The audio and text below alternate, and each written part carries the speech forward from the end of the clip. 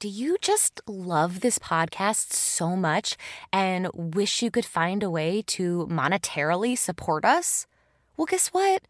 Much like NPR, we thrive on support from viewers like you. So if you love this podcast and you want to become a contributor, all you have to do is go to anchor.fm. That's ANCHOR.FM. Click the support button and choose the amount that you want to contribute each month to our podcast. This helps keep our podcast going, and it keeps the phenomenal content that you have come to know and love flowing. So yeah, what are you waiting for? Sign up today. As always, thank you so much for being a listener. We appreciate you, we see you, and we hope you enjoy the show. Spoiler alert. If you do not want this film ruined, do not proceed. There's spoilers galore. You have been warned. Welcome to Talk Classic to Me, the classic film podcast and movie club where I, Sarah Greenfield, your host and classic film enthusiast, bring in my entertaining friends to talk about classic movies or any other old-fashioned form of media that strikes my fancy. On today's show, we're talking about the film What's Love Got to Do with It from 1993 with my wonderful guest, Rukmini K. Desai. Welcome to Talk Classic to Me. I'm your host, Sarah Greenfield, and today I have my wonderful guest, Rukmini K. Desai. So thank you so much for being on the show today. We watched the film What's Love Got to Do with It from 1993. It's a more modern classic. I am so glad we watched this film. It had been a while since I'd seen it. Rookie, what did you think? I still love it. It has been a while since I've seen it, but I still love it. I watched it again this past weekend, and I was living for so many moments. Well, and I don't know about you, but I'm not always a fan of biopics, and we can get into that in a minute. But for me, this is one of the biopics that really does such an excellent job as a film. It does everything it needs to do as a film and as a human being storytelling machine. We get her whole story, and it's still an excellent film. It does not have to compromise, Or embellish or add things. We'll go into a plot synopsis of the film. Basically, this film is the life story of Tina Turner. It's based on her book, I, Tina, that she wrote with Kurt Loder, that came out in the 80s. It's about her whole life story of growing up and being abandoned by her mother, discovering her love of music, falling in love with Ike Turner, becoming Tina Turner because she was Anna Mae Bullock, and then Ike Turner kind of decided her fate that she would be Tina Turner, marrying him, being in a very abusive relationship with him, rising to stardom and having this outward appearance of having it all and just being a huge superstar, but then on the inside just being completely tortured was the word she said in her documentary, and abused. And then eventually through getting involved with Buddhism, she finds herself and her voice, and she is able to leave Ike Turner and have a huge comeback career in the 80s. And the movie ends just at the start of her comeback. We as the audience know what's to come. We know how famous and huge Tina Turner is, but this film ends right as she's about to hit her highest height of success. And Tina Turner is played by the fantastic Angela Bassett. Her performance in this is so, it's pitch perfect, as they would say. She's stunning in this. And Lawrence Fishburne plays Ike Turner. So that's kind of the film in a nutshell. I love the way they set up this story. So for me, the beginning focus was so cool. They show us, when Anna Mae is very young. I don't know, do they say the year that it is? I don't know if they say the year. But I think I might be making it up. There might be a sign where it says it's Nutbush city limits. She came from Nutbush. We see a church for sure. And I want to say maybe it's in 1946, it's around this time period. And we see a little girl in a church choir singing with her whole heart. And she is not fitting in. And the church choir master is very upset about this. And she wants her to be quiet and to just, fit in with everybody else. But this little girl can't help it. She's singing This Little Light of Mine, and she just has to shine and let herself through. So she gets kind of kicked out of the choir, and she's heading home, and we see from a distance her mother getting in a car and leaving her. The way they handle all of this exposition, even before the opening credits, is so subtle and so smart. They're not banging us over the head with exposition. They're trusting that we're smart enough to get it. So I really loved all of that. I really loved it too. I like that you said subtlety because especially when they show her as a little girl singing, she's also doing the signature shoulder shrug. Yes. And Yes. I don't know if she was doing that when she was that little, but I just loved those like little touches. And yeah, especially when we see from a distance what's happening with her mom, it kind of feels like you're being put into her shoes, kind of as a child who is distant from the situation, may not understand what's going on, may not understand why her mother has made this decision, but is affected by it. And yeah, I just thought it was so, so lovely and just a very good example of, like you said, of, we're going to trust the audience. They're going to come along with us. And I think, I'm sure we'll get more into this as we talk, but I think the movie has such a good flow. It really does. It's so smart how they structure the movie, and it's so smart how they show juxtaposition. I know a lot of people who were, nobody really criticized it necessarily, but the criticisms of this film were like, oh, it's not real life. It's, there are inaccuracies. And I'm like, well, but it also has to be a story. We have to see a character arc. We have to see a difference from beginning to end. And so, like, no matter what, in order to make a good story, even if it is based on someone's life, not everything is going to be exactly how it was lived. And so I feel like they do such a good job of balancing the two things. I'm okay that it's not perfectly completely accurate because we get the gist of her journey. We know how it feels versus like every instance being perfect. I actually think earlier I kind of touched on this where how I personally am not a big fan of biopics. I sometimes think they're a little bit dry and boring and people get really reverential about the subjects they're portraying. And to me, this just feels so like you get the essence of Tina Turner. You really do, like mixed with a compelling story. And I'm wondering if it has to do with the fact that we're watching an entertainer, because the biopics I'm noticing I tend to love are specifically about female entertainers. So I wonder if just because that's the subject matter and because they typically female entertainers have had so much more to potentially overcome, if that's what makes it more, I don't know, like fascinating as a viewer as opposed to like a different kind of biopic. I think that that's definitely an element to it, and especially when you have somebody like Angela Bassett, an icon playing an icon, somebody so exquisitely talented playing somebody so exquisitely talented, and I think, and you also have Lawrence Fishburne and Jennifer Lewis and all these amazing performers, so it makes it hard not to be captivated. Not a female entertainer, but I actually watched Get On Up for the first time a little bit after Mr. Chadwick Boseman passed. And I'm kind of the same way with biopics where I've seen a lot of them. A lot of them are kind of like, I mean, even when the acting is really good, you're like not enthralled.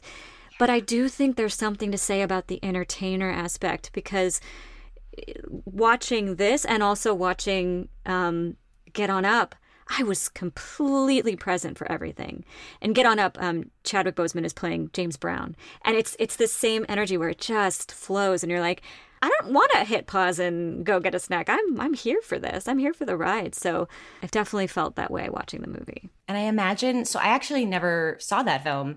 It's been on my list and it's what I wrote as one of the double features. But I have meant to see it, but like I haven't seen it.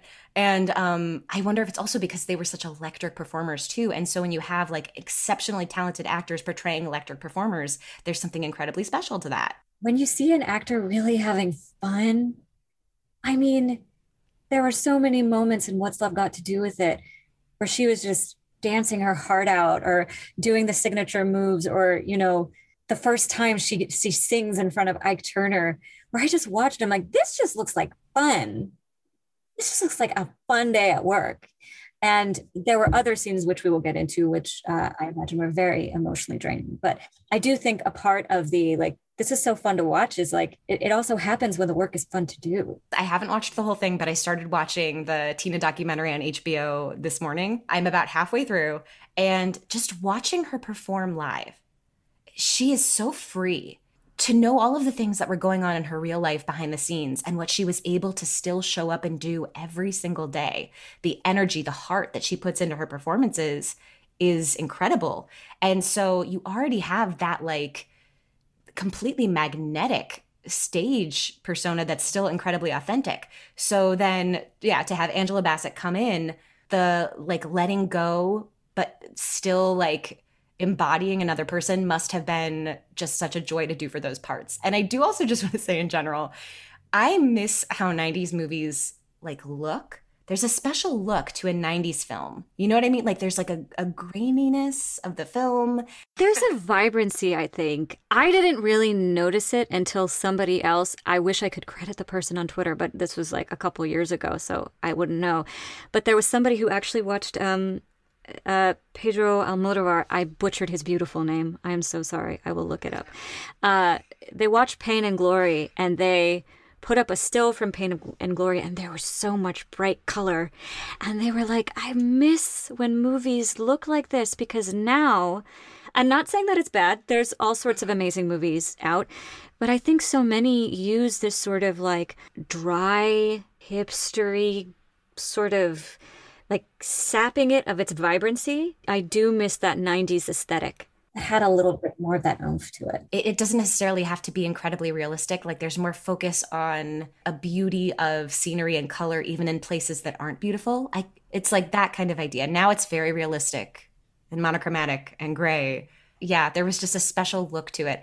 And I secretly also miss my little 90s like orchestral moments. The opening score to this is great. It's got like this kind of, I don't know, like twang, like a down home, like Memphis-y twang that they're playing underneath. And then it goes orchestral and then it goes back into the twang. So it's like setting you up in a certain way that now we would be like, that's so obvious. But I think it adds elegance to things, you know, it tells you how to feel. It still works. Right? I was like, I just have to get that out there because for the podcast, we usually don't watch 90s movies. And the last 2 weeks, it's been like 90s movies. And I've been like, oh my God, I miss how they look. I don't miss like how everything was white. Same here. Same here. Don't miss that. Something I was surprised to learn today was that Angela Bassett only found out she had the role a month before shooting. She only had 1 month to prepare for this, and we get like this performance. I cannot say it enough how fantastic her performance is. She completely embodies Tina Turner, truly. And she was nominated for an Academy Award. She should have won. I don't know. I have never seen The Piano. Have you ever seen The Piano? I have not seen The Piano. But not only did she not win for this transformative performance, she has only been nominated once in her entire career. I just think of so many phenomenal Black women in this industry and Black people in general, Indigenous people and other people of color who are absolutely legendary, but who don't get acknowledged by these systems.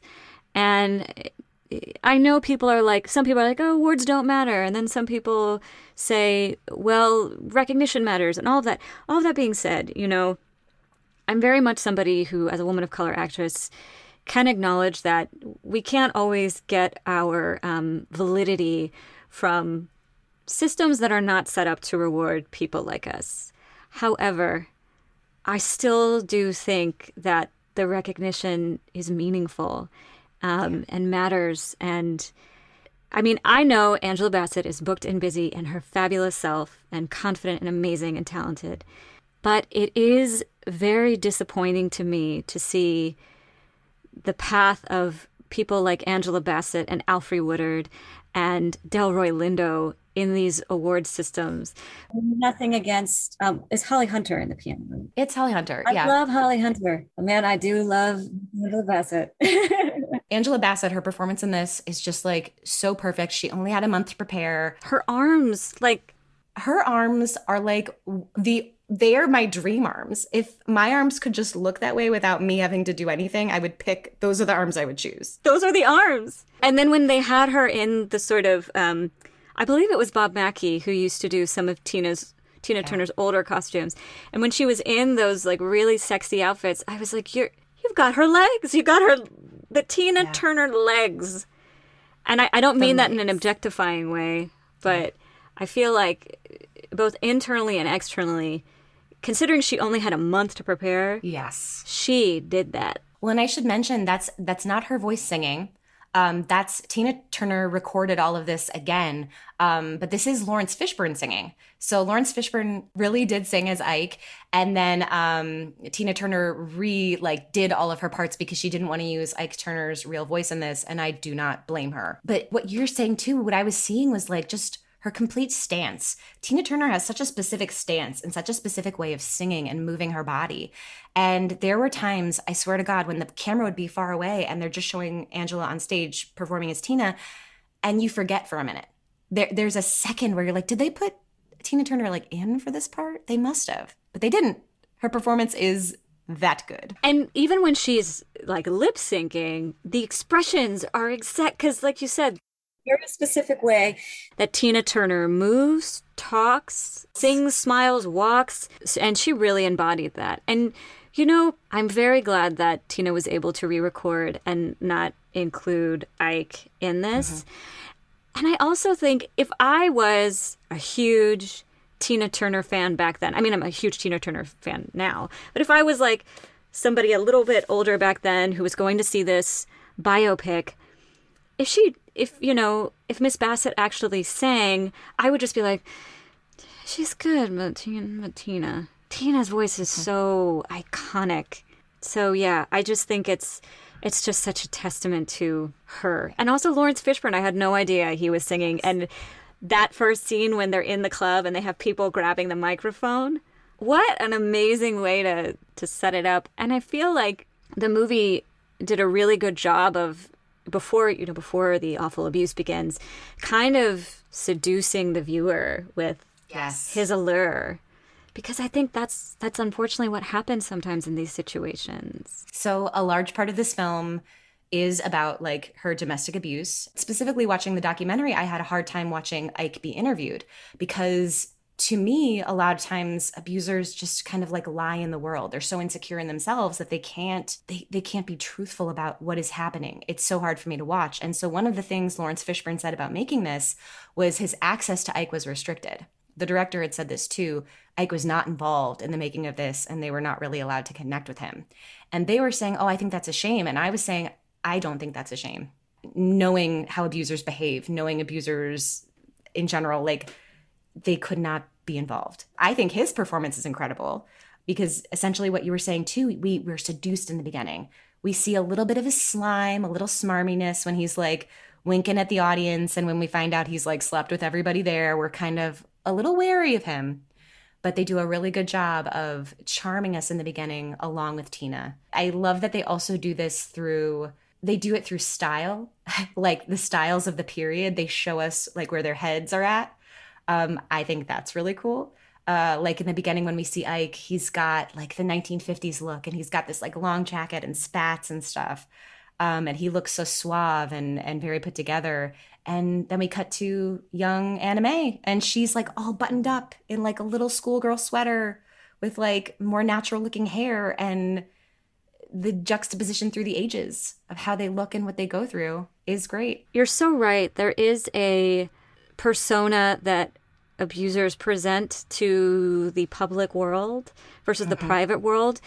And something that I think was so apparent in the film and also the Tina documentary. In the film, there's a moment where there's multiple times where Tina tells her mom, because she ends up, being reunited with her mom, and she says, I need to get away from him. I need to get away from him. And her mom is like, well, he just bought me a house. And when she's noticing that he is being unfaithful to her, she expresses this to her mom, played by the amazing Jennifer Lewis. And her mom just says, oh, he's just being a man. I did really feel for her because especially when an abuser has such a high profile and has this power and has this money and is providing for all of these people that you love and you care about, it's hard to leave and feel like you're going to be supported. But something I loved about the movie that's also mentioned in the documentary, when she finally divorced him, she's like, I don't want anything, but I want the name. And when I first saw the movie years ago, I just thought that was something done for dramatic effect. And then watching the documentary, no, that's exactly what happened. She didn't have any money, she had her name. One of my introductions, even before I saw this film, was VH1 used to do Behind the Music. And there were two that were incredible in my memory. Like, I don't remember many of them, but I remember the TLC one being like so good. And I remember the Tina Turner one. I remember the moment about her, she talks about like, you know, leaving Ike, running to the Ramada, and her name. And those were the three takeaways that I got from like that original Behind the Music all those years ago. But I just can't believe that when you're watching that scene, you're like, how could a judge even do this? How could you know that like abuse had happened and be like, okay, Ike, you literally get everything. He got publishing rights. He got so many things. I think I read that she got like, what's it called when you can like turn down options for people to play your songs? What's that called? Publication rights or... Yeah, so she had like certain things besides her name, but like he got everything.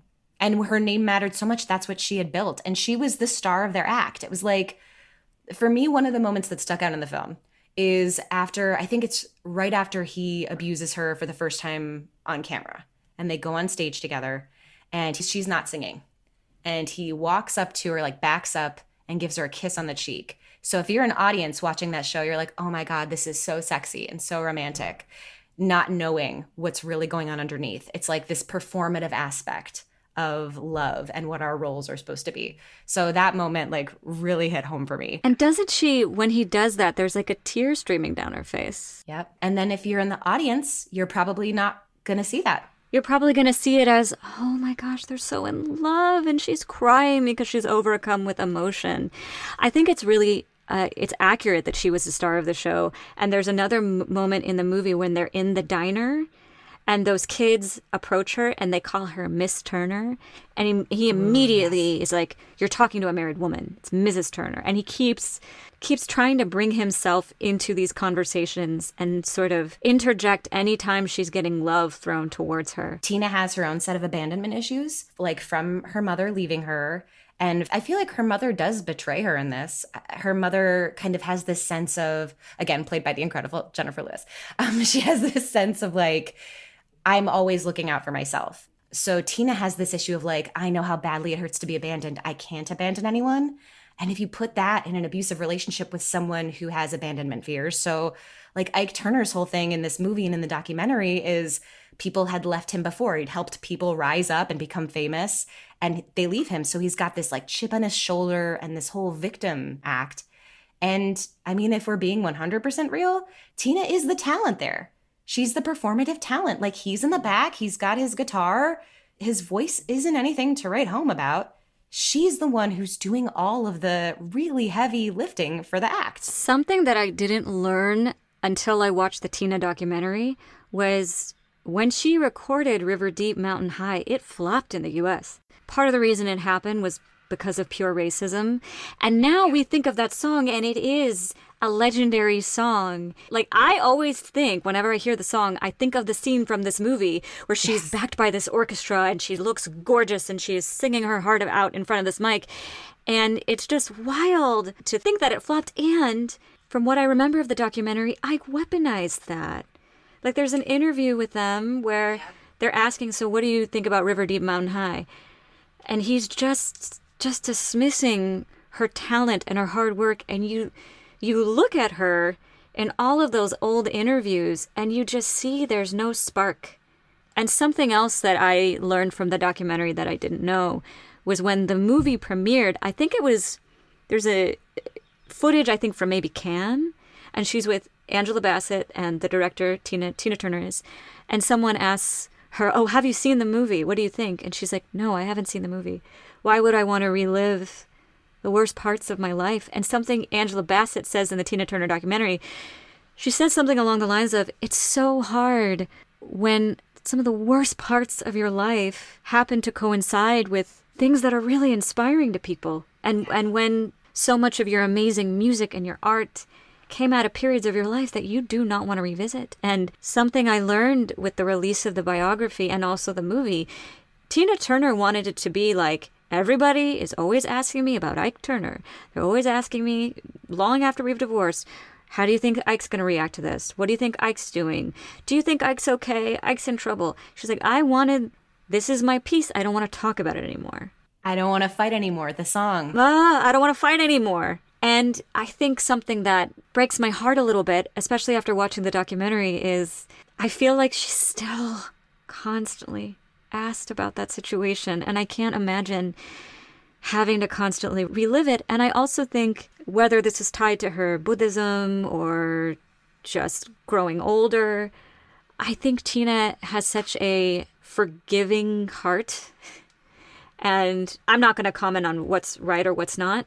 But especially in the documentary, when she reflects on her life, the abuse wasn't worth it. He tortured her for like 17 years, literally tortured her. The woman that wrote the screenplay for this, Kate Lanier, I think Lanier. I'm not sure how to pronounce her name, but she wrote the screenplay for this. And she said she didn't even include, she had to take out a lot of the violence. You know, like Tina lived an intense amount of violence for a very long period of time while still being creative and like just putting on these incredible performances. That must be so difficult. And it's so interesting that that wasn't even the most successful part of her career. The fact that people don't want to talk about, like in the 80s, she made the biggest comeback of all time. You know, she went on to have number ones and sell all of these records, like 5 times platinum for 2 of her records over the age of 40? I think so. And I think I could be wrong. I think she's one of 3 Black women to win either Record of the Year or Album of the Year. Or maybe both. The other 2 are Whitney Houston and Lauryn Hill, I think. And that's it. That's another conversation. Whitney Houston was actually the frontrunner to play this role, but became pregnant and couldn't do it. I did not know that. I didn't know that either. I miss her. I wish that she was around. The very first thing we see in this whole film is a Buddhist quote. And it says, "The lotus is a flower that grows in the mud. The thicker and deeper the mud, the more beautiful the lotus blooms." So it's incredible that Tina was able to bloom, but my God, to have to go through what she went through, I don't know if it sounds like what you're saying is she would not say that that was necessarily worth it at all. She says in the documentary, she's like, it was a life that was filled with so much pain and abuse. But she also seems like in her current age, because I believe the documentary was her retirement from public life, because I think she also had some health issues, but she has this remarkable sense of self and self-reflection. I think in the documentary, they ask her about Ike one more time, and she just said, he was sick. What else is there to say? I think arguably one of the most famous scenes from the movie is when she's running to the Ramada Inn. Yes. They very specifically in the behind the music, I will never forget. Every time I hear the Ramada, I'll be like, Tina, you know what? Let's dive into like the abuse scene. So this is kind of like the elephant in the room when we get to the moments of physical abuse. First of all, I mean, the way they shot these moments, I think what this movie does really well is it knows how to give you anticipation for things. Because Ike is such a unpredictable character and person. You're never sure when the other shoe is going to drop because we as viewers know that he's going to become abusive. And we're kind of waiting and we're like, oh God, is this it? Is this it? And so when it happens and the way they film it, where you don't always see everything, but you know what's happening, it's such a gut punch and it makes you so sick. When they're in their home and I forget, I don't even remember why he gets upset with her because it doesn't matter. Abusive people don't need real reasons. But he knocks her behind a couch and we see him punching. So we don't even see her. We just hear her screams. And then he drags her through their house to the bedroom. And the kids see, it's like just, it hurts. It hurts to watch. I know in real life, Angela Bassett actually was injured during that scene. She fell over the couch and got a hairline fracture in her right wrist. They used the footage up until she fell because it was so realistic. But the scene, it makes you physically ill. And something I do remember from the documentary that I was watching this morning was Ike wasn't always as public with his abuse. It would happen behind closed doors a lot. So it would be like he'd pull her into the bedroom. He would hit her with something. She said it was hangers or like a shoe tree or whatever it was. And then he would have sex with her. He would rape her. They show that in the film, in the music booth scene, which just is it's so hard to watch. That was brutal. I think it's so hard just in general to talk about abuse scenes because on the one hand, you want to show the truth of somebody's life. And that unfortunately was a big part of her life. But I think the question that I always ask, and I don't know what the answer is how much do you show? And I think specifically the music booth scene is just brutal. There's no other words, and it's just so dehumanizing. And I think something to be said for that first scene when he first hits her, because I do think you're right. There are so many moments where you're like, oh God, he's about to do it.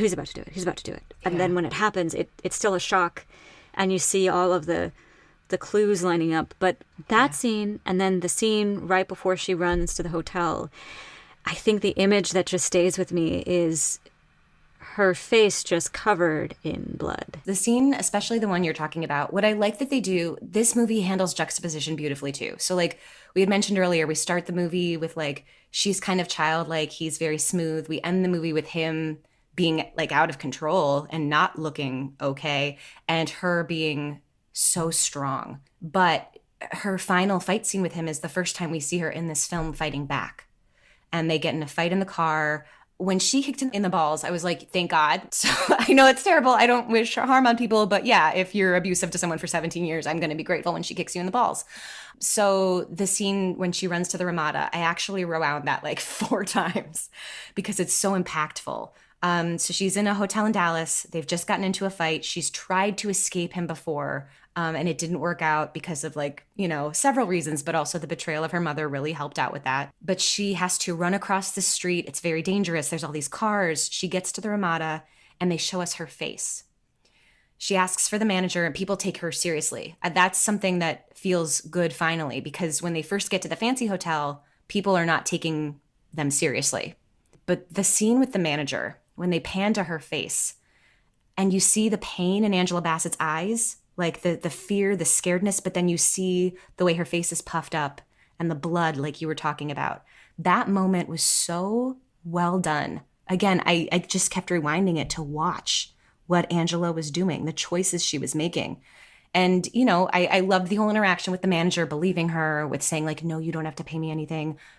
My wish for people who are going through abusive situations is that they find people who will help them in that way. Yeah. It really felt like in that moment she finally found somebody, like you said, who took her seriously and didn't ask anything of her.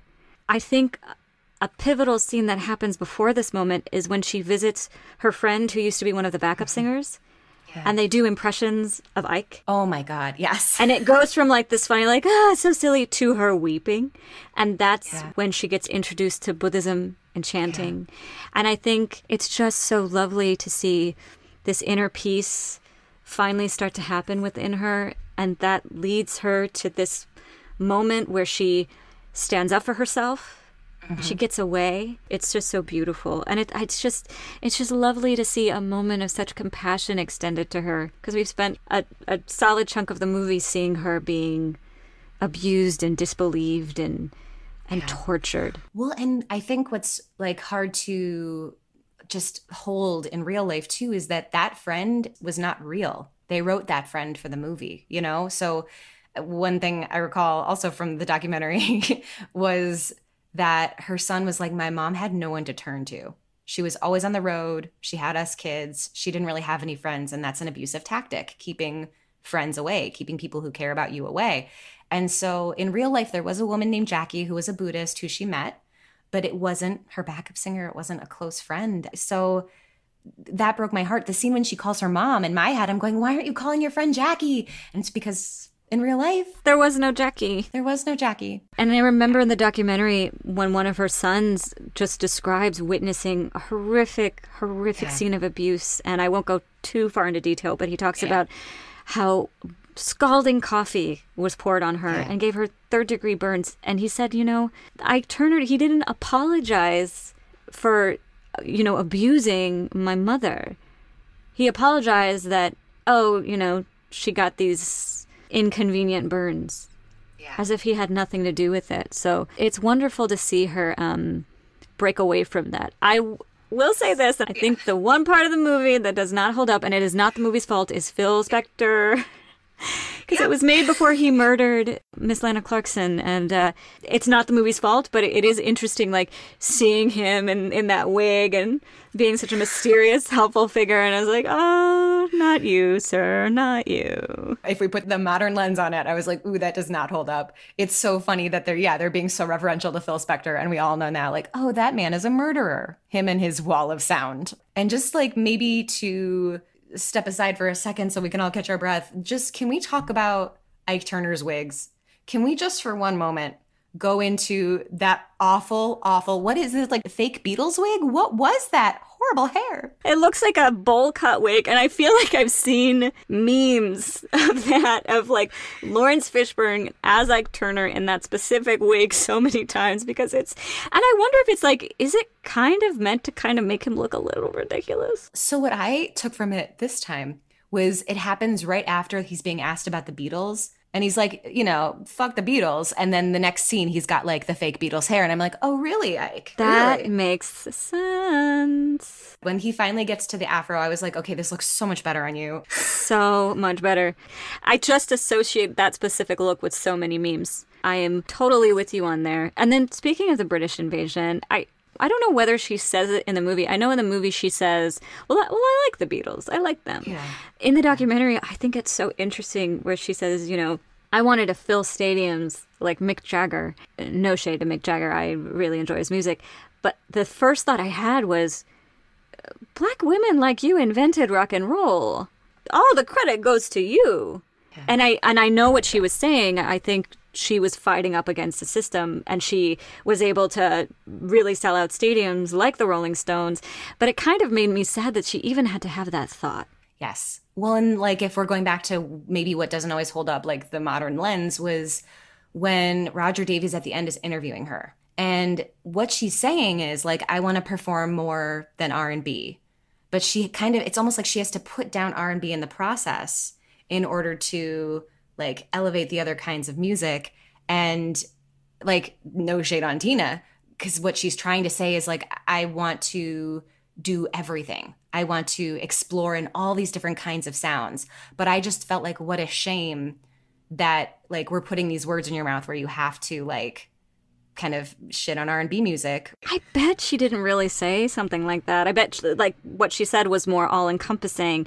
And I always just think there's so many articles about how Black women in music now of the next generation are reclaiming the mantle of Black women dominating rock and roll, because it started with them. It's so wild. I think it's so wild that so many people don't associate rock and roll with the people who started it. Yeah. When people act as if, amazing Black musicians didn't invent that genre, and they get erased from it, and they don't get awarded for it, and they get ridiculed. And they call her the queen of rock and roll after she starts working with white people. Like after she starts working with Rod Stewart and Bryan Adams, now she's the queen of rock and roll. And it's like, no, have you seen her in the 60s and 70s? Did you see what she was doing? Always the queen of rock and roll. She invented the things that a lot of your favorites stole. I'm sorry, Miss Tina. I'm sure she wouldn't word it like that because she's much more kind and graceful. But I'm like, There are people who stole her moves, who stole her sound. But I'm just so grateful that she was able to claim that. I feel like I just heard that she was only just now inducted into the Rock and Roll Hall of Fame, and I was like, how did it, how did that happen? Because she was like inducted in the 90s before this film came out with Ike Turner, and I was like, wow, that must have hurt. And then, 2019 or something? Very recently, she herself is inducted into the Rock and Roll Hall of Fame, just without Ike, finally as a solo artist by herself. I never made that observation going back about the wig, but it completely makes sense that he's insulting the Beatles, and then the very next scene is that particular wig. And it was terrible looking. It's so bad. Oh, it's so bad. Well, and then the other thing that I was realizing this time that I don't think I would have realized as a younger viewer was like Tina Turner wearing wigs and like not really being able to have her natural hair, because when she tried to have her natural hair and they dyed it blonde, it came out because they weren't doing it properly, I would not have understood that when I was younger. Just like, what a shame that she didn't get to kind of choose her own aesthetic, and that she had to like fit into the box of like the scene in the movie where all of the women that are backup singers and her wear the wigs. I think that was like kind of a scary moment because Ike comes in and snatches, like literally snatches the wig off of one of the backup dancers, and you think he's about to hit people. And then he goes, "Who did this?" It's a genius idea. It is interesting looking at it through a modern lens because, yeah, when I was younger, I probably would not have known about natural hair. Before I moved to LA, I worked for about a year at a natural hair salon as a receptionist. And it was an amazing experience. There were so many beautiful women who worked there and came into that salon. And I learned so much about natural hair. And it was wonderful to see so many of these women, like whether not everybody who came to the salon had natural hair, but so many of them who had natural hair were rocking it as they should because it's gorgeous. But it does break my heart a bit, especially in the movie when it does seem like her natural hair is treated as if it's not good, it's not right. It's something to like be changed. And especially when it's literally burned off. Yeah, that was really hitting me. I just want for her to feel empowered, however she feels empowered. And so it's always like a shame that especially basically I feel like till now, natural hair was not really spoken about. Like the fact she felt like she had to hide it, you know? And I feel like, especially back then, I mean, considering it still happens now, there are so many Black men and women, friends of mine and non-binary folks in the industry who will get to set and there's nobody there to do their hair, or the person who does their hair burns their hair or rushes them through, or like will literally tie it up in a ball and not do anything to it. I'm glad that people are talking about it more, like people in positions of power who should be taking the initiative.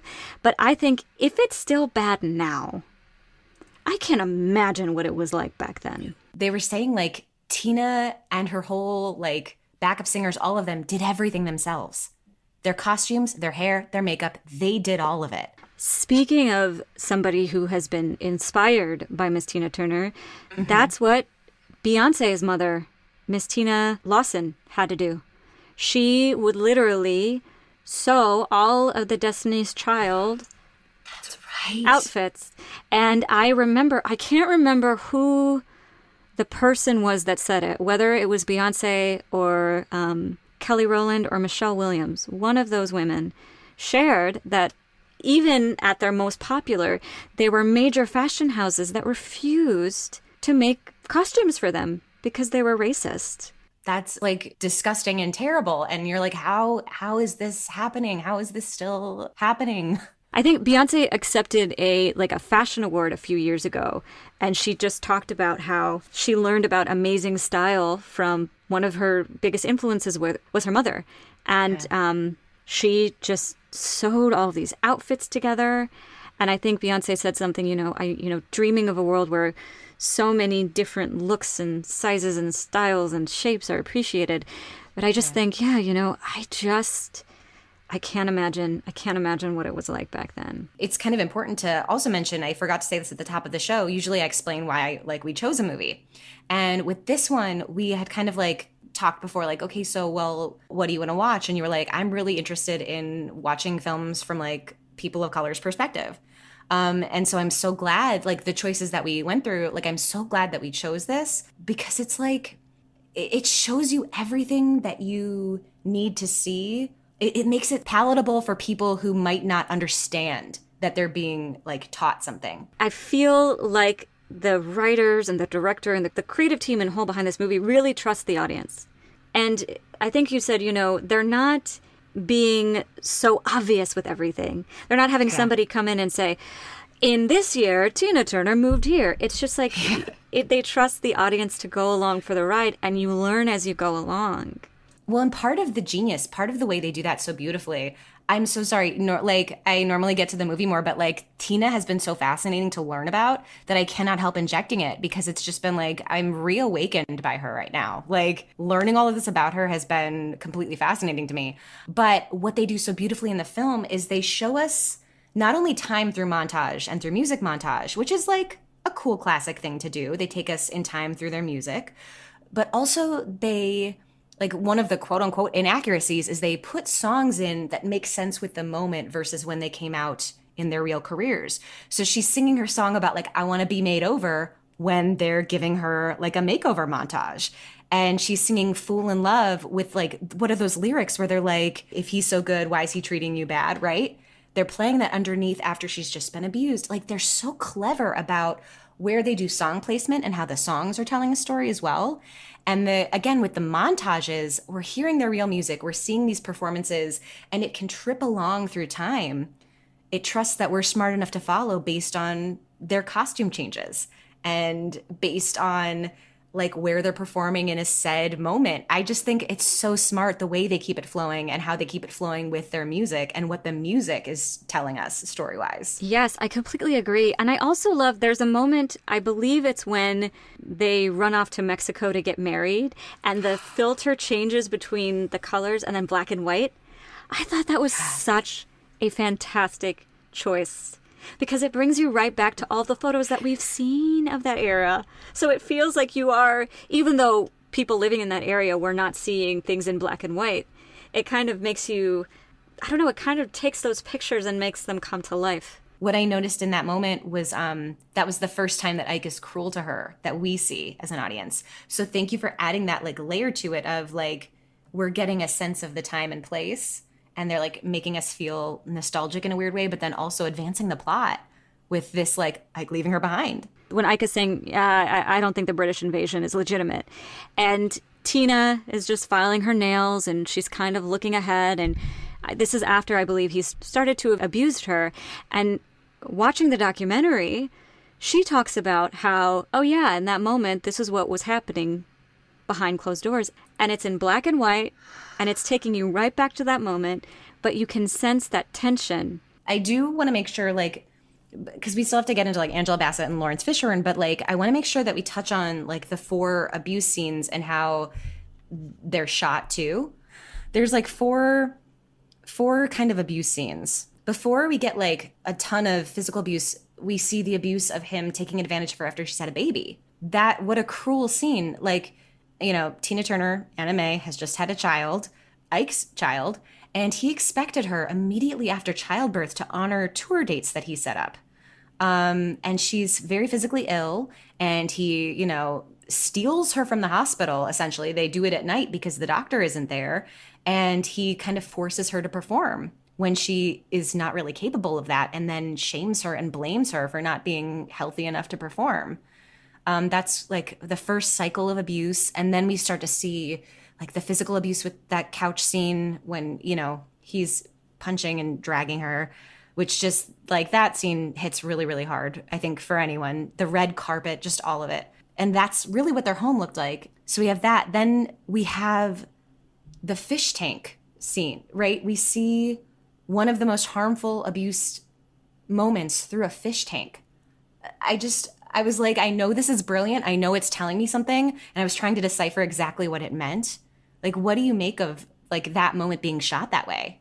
I wonder if it's maybe a commentary on how these brutal, horrific moments can happen in very everyday places. When I think of a fish tank, I think of Serenity and how that's disturbed by this awful violence.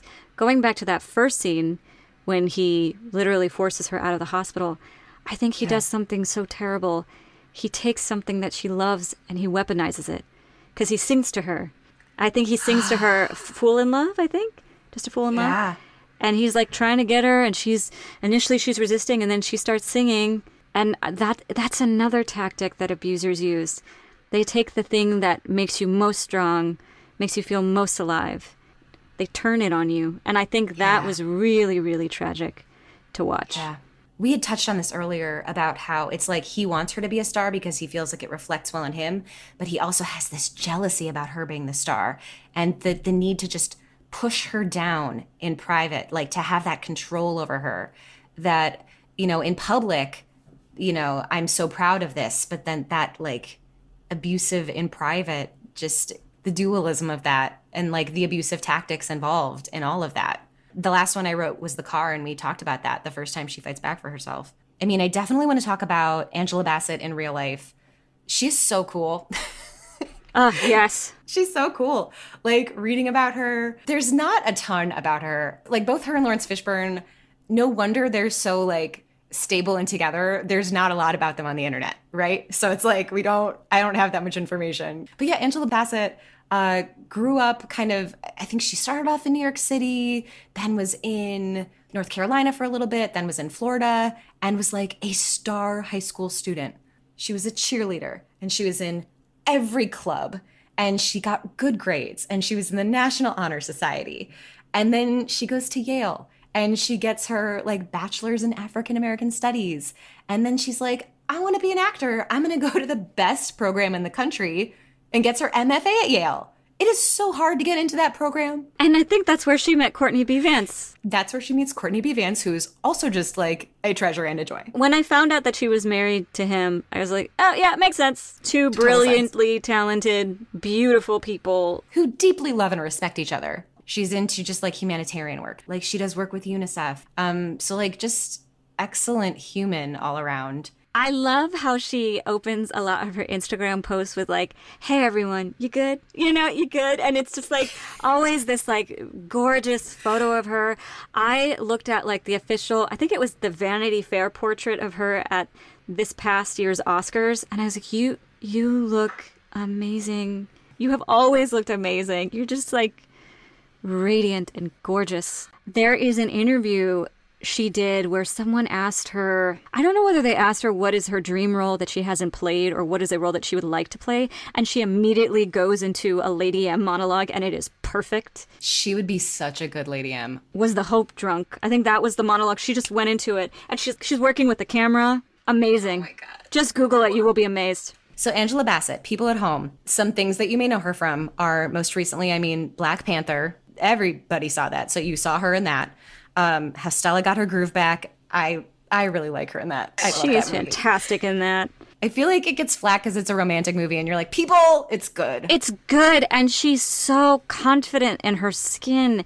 I feel like there's so much ageism along with racism in this industry. Mm-hmm. And it's like, why can't this gorgeous woman just feel so confident in herself at whatever age? And like, buck what society tells her and be with a person who sees the light in her as well, no matter his age. Yes. We never complain when men have love interests and wives in movies that are 30 or 40 years younger than them. I mean, we complain. The people in power are like, no, that's normal. I can't handle that. We talk about that on the podcast all the time because I get so infuriated and frustrated by all of that. More of her movies, People at Home, I mean, Waiting to Exhale, Malcolm X, Boys in the Hood, Akeelah and the Bee. She was just in Soul recently. She was in Contact, Music of the Heart, Vampire in Brooklyn. And then like recently she was in the show 911 and American Horror Story. Those are just like some of the roles she's played. They're all over the spectrum. They're all over. Malcolm X was the other movie that we talked about doing. Yes. Well, and I am embarrassed to say I've never seen the whole movie because I know it's long and it's sad, and I've always been afraid. That, Sophie's Choice, and Schindler's List are like three movies that I'm like, I should watch all of these. You will get to. I still have not seen Sophie's Choice. I fear the sadness of it. But I will say with Malcolm X, before I watched it, I was like, oh gosh, because I believe it's over 3 hours. It was honestly, though, one of those movies, I started it and I had to make myself go to bed because it was getting so late at night. But I was just so drawn into the story. And Spike Lee does such a good job of really showing every single aspect of Malcolm X, who he was before he became what he is known to be today. It's beautiful. I think that's probably my favorite movie of all time. So when you have a chance, it will be a difficult watch, but it's also just so stellar. Yeah, Denzel Washington in that. It's Denzel and then Angela Bassett. Christopher Plummer's in there. Like, it looks phenomenal. Like, again, the only reason, when you know a movie's you're worried about how sad you're gonna be. It's like one of those where you're like, there's no excuse. I need to go see it. And then she had said about her performance in that, Angela Bassett, she was like, I was worried after that performance that I would never feel as fulfilled by a role again. She was like, that was one of the most fulfilling roles I've ever played. It's you can tell the movie is made with such love. It's made with such love. And now we're getting on a tangent about Malcolm X. It's so good. If it gets more people to watch Denzel Washington and Angela Bassett, in a Spike Lee joint. I was watching this interview with Spike Lee where he said there was this moment in the shooting of the movie where Denzel Washington is giving this iconic speech from Malcolm X, and then he just started improvising. The words just came out and they all made sense. And Spike Lee has also said, it just felt, because Denzel did so much work beforehand, it just felt like he was living and breathing the character. And then Angela Bassett in that movie, there is a scene, and it's not a big spoiler, but there's a scene where he's on the phone with her and you can feel the tenderness, even though they're not even in the same physical space. He's just on the phone. And this is before they get married, I think. It is so, so beautiful. Well, and also, I don't know if you feel this way. I feel like since being a person that loves classic movies and movies, there's so many movies that you're like, and my first experience at that is done. So to have like a first experience of a movie is going to be good is just like something to look forward to. There's some where I'm like, I'm going to take this like some cough syrup. This movie, the first time I watched it, I was like, I can't wait to watch this again. This is so great. We haven't talked about Lawrence Fishburne, but I want to point out, like, he and Angela Bassett love working together. They work together. He says they've worked on 4 projects together. So I think it's 3 movies and 1 play that he was talking about. But he had turned down this role 5 times before saying yes. He ends up saying yes when he finds out Angela Bassett is going to play Tina. That's so wholesome. It makes sense. Like, you read the script, you're like, okay, I'm playing the villain. What can I bring to this? And he said that for a while after this film, it was like, Black women especially gave him like side eye. I hate you for that role. And I was just like, well, yeah, you did a great job at playing this role. But he said he found a way in through Ike's childhood. That was like how he found his roots in it. He does a fantastic job. I feel like both with him and with Angela Bassett, you forget that they are them. You completely believe that they are Ike and Tina Turner. Yes, absolutely. Tina is such like a big performer. It could have been this over the top thing that doesn't work, but Angela Bassett finds the balance of like complete authenticity of the moments while still wearing this character. It's great. And I think, again, Larry Fishburne, I'm calling him because we're old buddies now. He's able to do what doesn't feel like an impression. It's the same thing that she's doing, like just finding his way in that skin and finding a way into doing these acts that are monstrous, but like making them believable. Like, it feels very real. Part of why we're so horrified when these awful things are happening is because he makes them feel so real, as opposed to like you're watching a soap opera or this big over the top drama. Absolutely. Again, all of the fight scenes. I do want to also mention that in real life, Ike Turner was talking about the inaccuracy of the moment in the sound booth when he does like rape Tina Turner, and he was saying, well, that never happened in real life. But it sounds like the reason it never happened in real life that way was because it happened in many other ways. So I do want to just like, in real life, Ike Turner's like, this thing never happened and that thing never happened. But the essence of those things happened in other ways. Something in the documentary that I think is so lovely is the last chapter of it is just dedicated to her being with the love of her life now, who treats her so well. The last chapter is just called Love. And you see her beautiful house and the love that she's built with her husband, and just watching it, you're like, good for you. You deserve that. You deserve the world. I wrote down it's Erwin Bach, and they've been together since like 1986. Yes. And she, right before that, they play the footage, like they play the recordings of Kurt Loder interviewing her for Itina, and she's telling him, I've never had real love in my life. And she's like, the tears aren't out of pity. I just want, like, and she's just, you can tell she wants it so badly. And but she's like, but I need to be ready for it. And then it happens. Oh, it's so beautiful. I do want to talk about Lawrence Fishburne really quickly. So he was born in Georgia, in Augusta, Georgia, and then his parents divorced and he moved with his mom to Brooklyn. And he kind of starts his career pretty young. Like, he starts acting as a teenager and he ends up doing like a little bit of TV, stage work, things like that. He ends up getting really good work, and he wins a Tony Award for an August Wilson play, 2 Trains Running. Some of his big famous roles are Morpheus in The Matrix. He's on Blackish. He was in, I never saw the play Thurgood. Did you see the play Thurgood? I did not. I unfortunately did not see it. He's in Mystic River. He does this really great Othello. He's in Higher Learning, Searching for Bobby Fischer. We have not really talked about Boys in the Hood. But both he and Angela Bassett, that's their first time really working together in Boys in the Hood. I need to see that movie. That's John Singleton, right? I still haven't seen Yes. Boys in the Hood. That is my one. There's no reason for me. I haven't avoided it. It's just one of those where I'm like, I'm going to see that. I'm going to see that, and then I don't. But this gives me incentive to see it because all the names attached to it are stellar. It's a fantastic movie. Like I didn't know much about it, and I was fortunate enough that my first experience with that movie was with John Singleton. I went to Oh my god. Yeah, I went to TCM Fest, did a special presentation where they interviewed him for like a half an hour before the movie. And it is one of the best presentations I've ever like been to that they've done.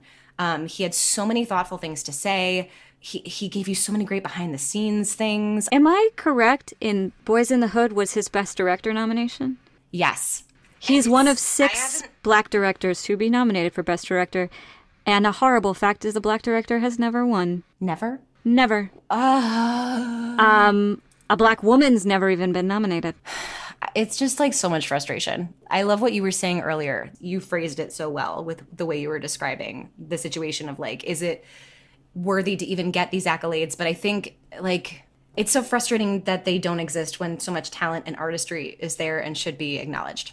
But yeah, Boys in the Hood was excellent. Like it is a masterful piece of film. And he talks about during the making of it, they gave him like so much carte blanche. And so he would rent out a movie theater and every night he would watch a film that was important to him. And so he's like shooting the film and like watching films that are meaningful to him and like putting it into his film. It just became so meaningful.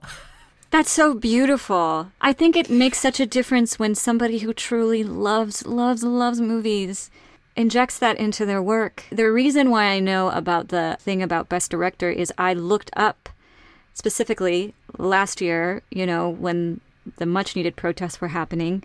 I was like, who else has been nominated for Best Director that is a black director? It's John Singleton for Boys in the Hood, Steve McQueen for 12 Years a Slave, Lee Daniels for Precious. Did Spike Lee get nominated for Black Klansman? Maybe. I can't remember. Jordan Peele got nominated for Get Out, and Barry Jenkins for Moonlight. They did an interview with some of those black directors. John Singleton was still alive when they did the interview. And it was just wild to see all those faces and to know that none of them have won.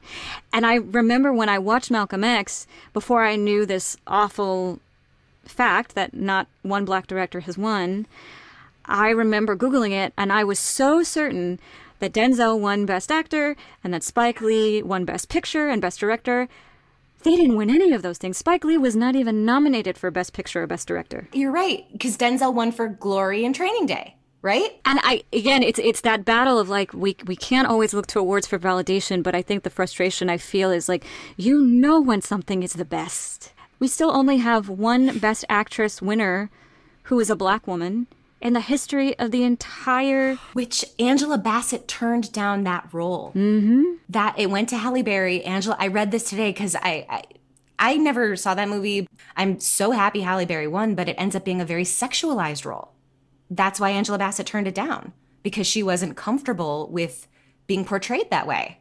So, like, yeah, only one black woman has won Best Actress, and it's for a role that is deeply sexualized. And the thing that breaks my heart is Halle Berry did an interview not too long ago where they asked her, you know, reflecting on that moment, because she says in her speech, the door is now open for so many other black women of color. And Halle Berry's like, yeah, I learned that it didn't mean anything. Didn't open any doors. And that's not Halle Berry's fault. It's the industry, but it just is a statistic that I find to be disgusting. Yeah. I also want to mention people at home. Lawrence Fishburne was Cowboy Curtis on Pee Wee Herman, on Pee Wee's Playhouse. That will always blow my mind. And that's how he met John Singleton. John Singleton was working on Pee Wee's Playhouse, and they formed a connection, and that's how Lawrence Fishburne ended up being in Boys in the Hood. He like wrote that part for Lawrence Fishburne. I love that story. But I wanted to read a quote that Lawrence Fishburne said about working with Angela Bassett, because he loved working with her. They're both so intelligent, and they're both so like free with each other, and that's what he says. So he says, an electrifying thing happens when the two of us work together. I haven't experienced it with anyone else. A freedom happens when we work together. And I totally feel like you see that. I think they can pull off scenes like this because they trust each other as actors so implicitly.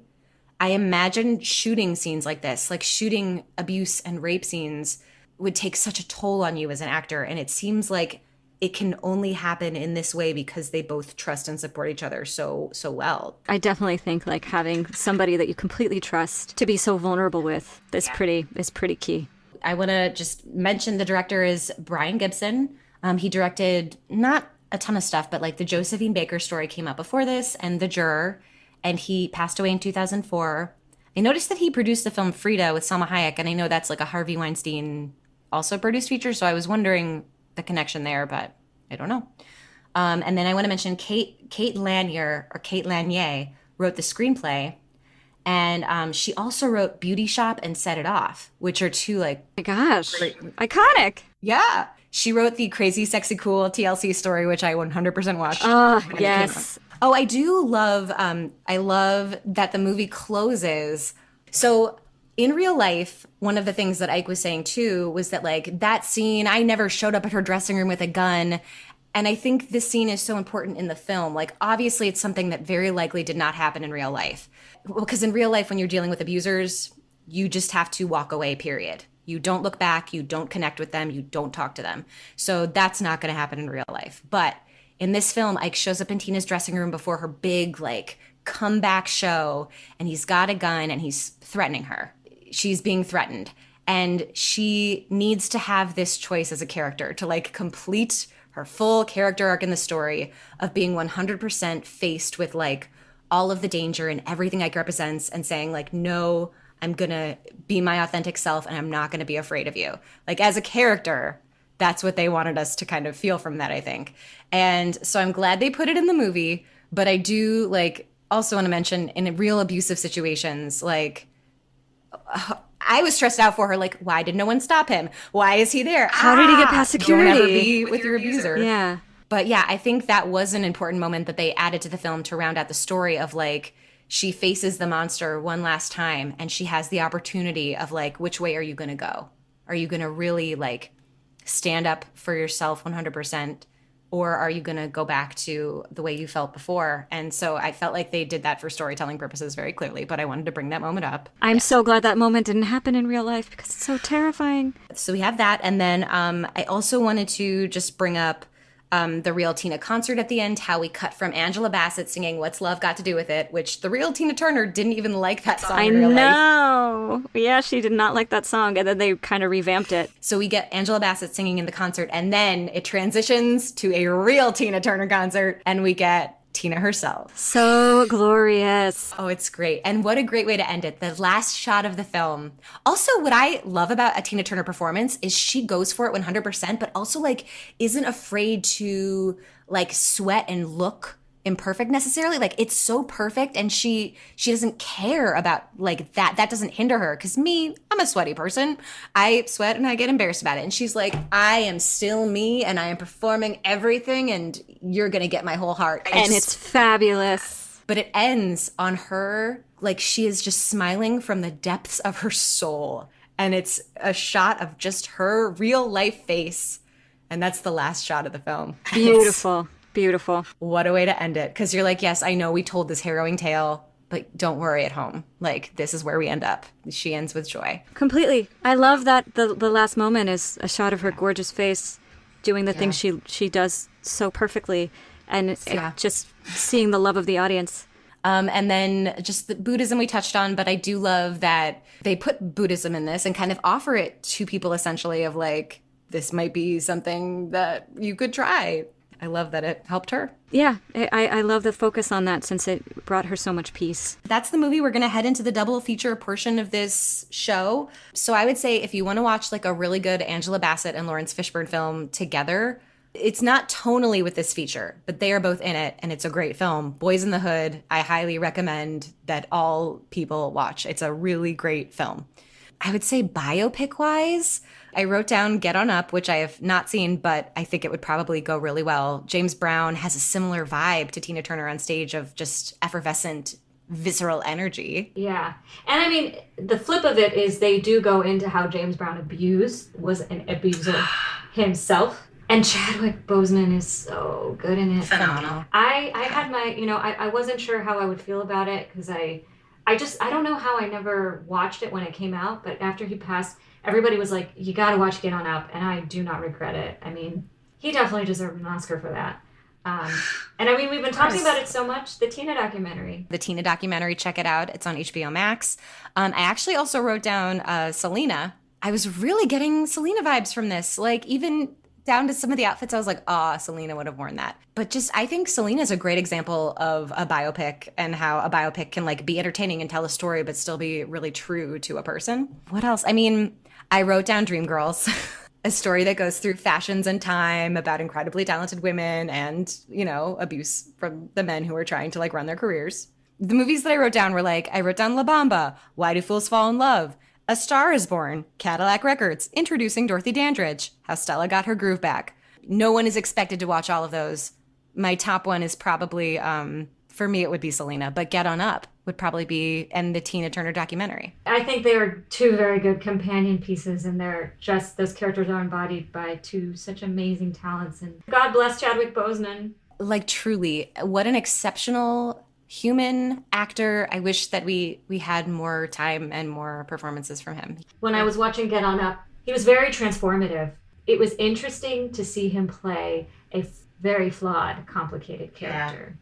While still honoring the impact, but also making room for some of the not so great things, but really just delving inside the humanity. He was exceptional. Well, yeah, that's our show for this week. Thank you so much for being a guest. Thank you for being on this show. Thank you for having me. It was such a delight. And everyone, I need to come up with a new catchphrase because you can't see us, but we'll see you next time on Talk Classic to Me.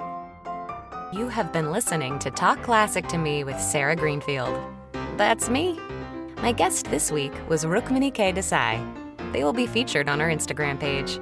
If you enjoyed our show, please introduce a friend and show them how to subscribe, and maybe even find our page on anchor.fm and become a contributing member. And don't forget to follow us on Instagram @TalkClassicToMe for some awesome content. Thanks for listening.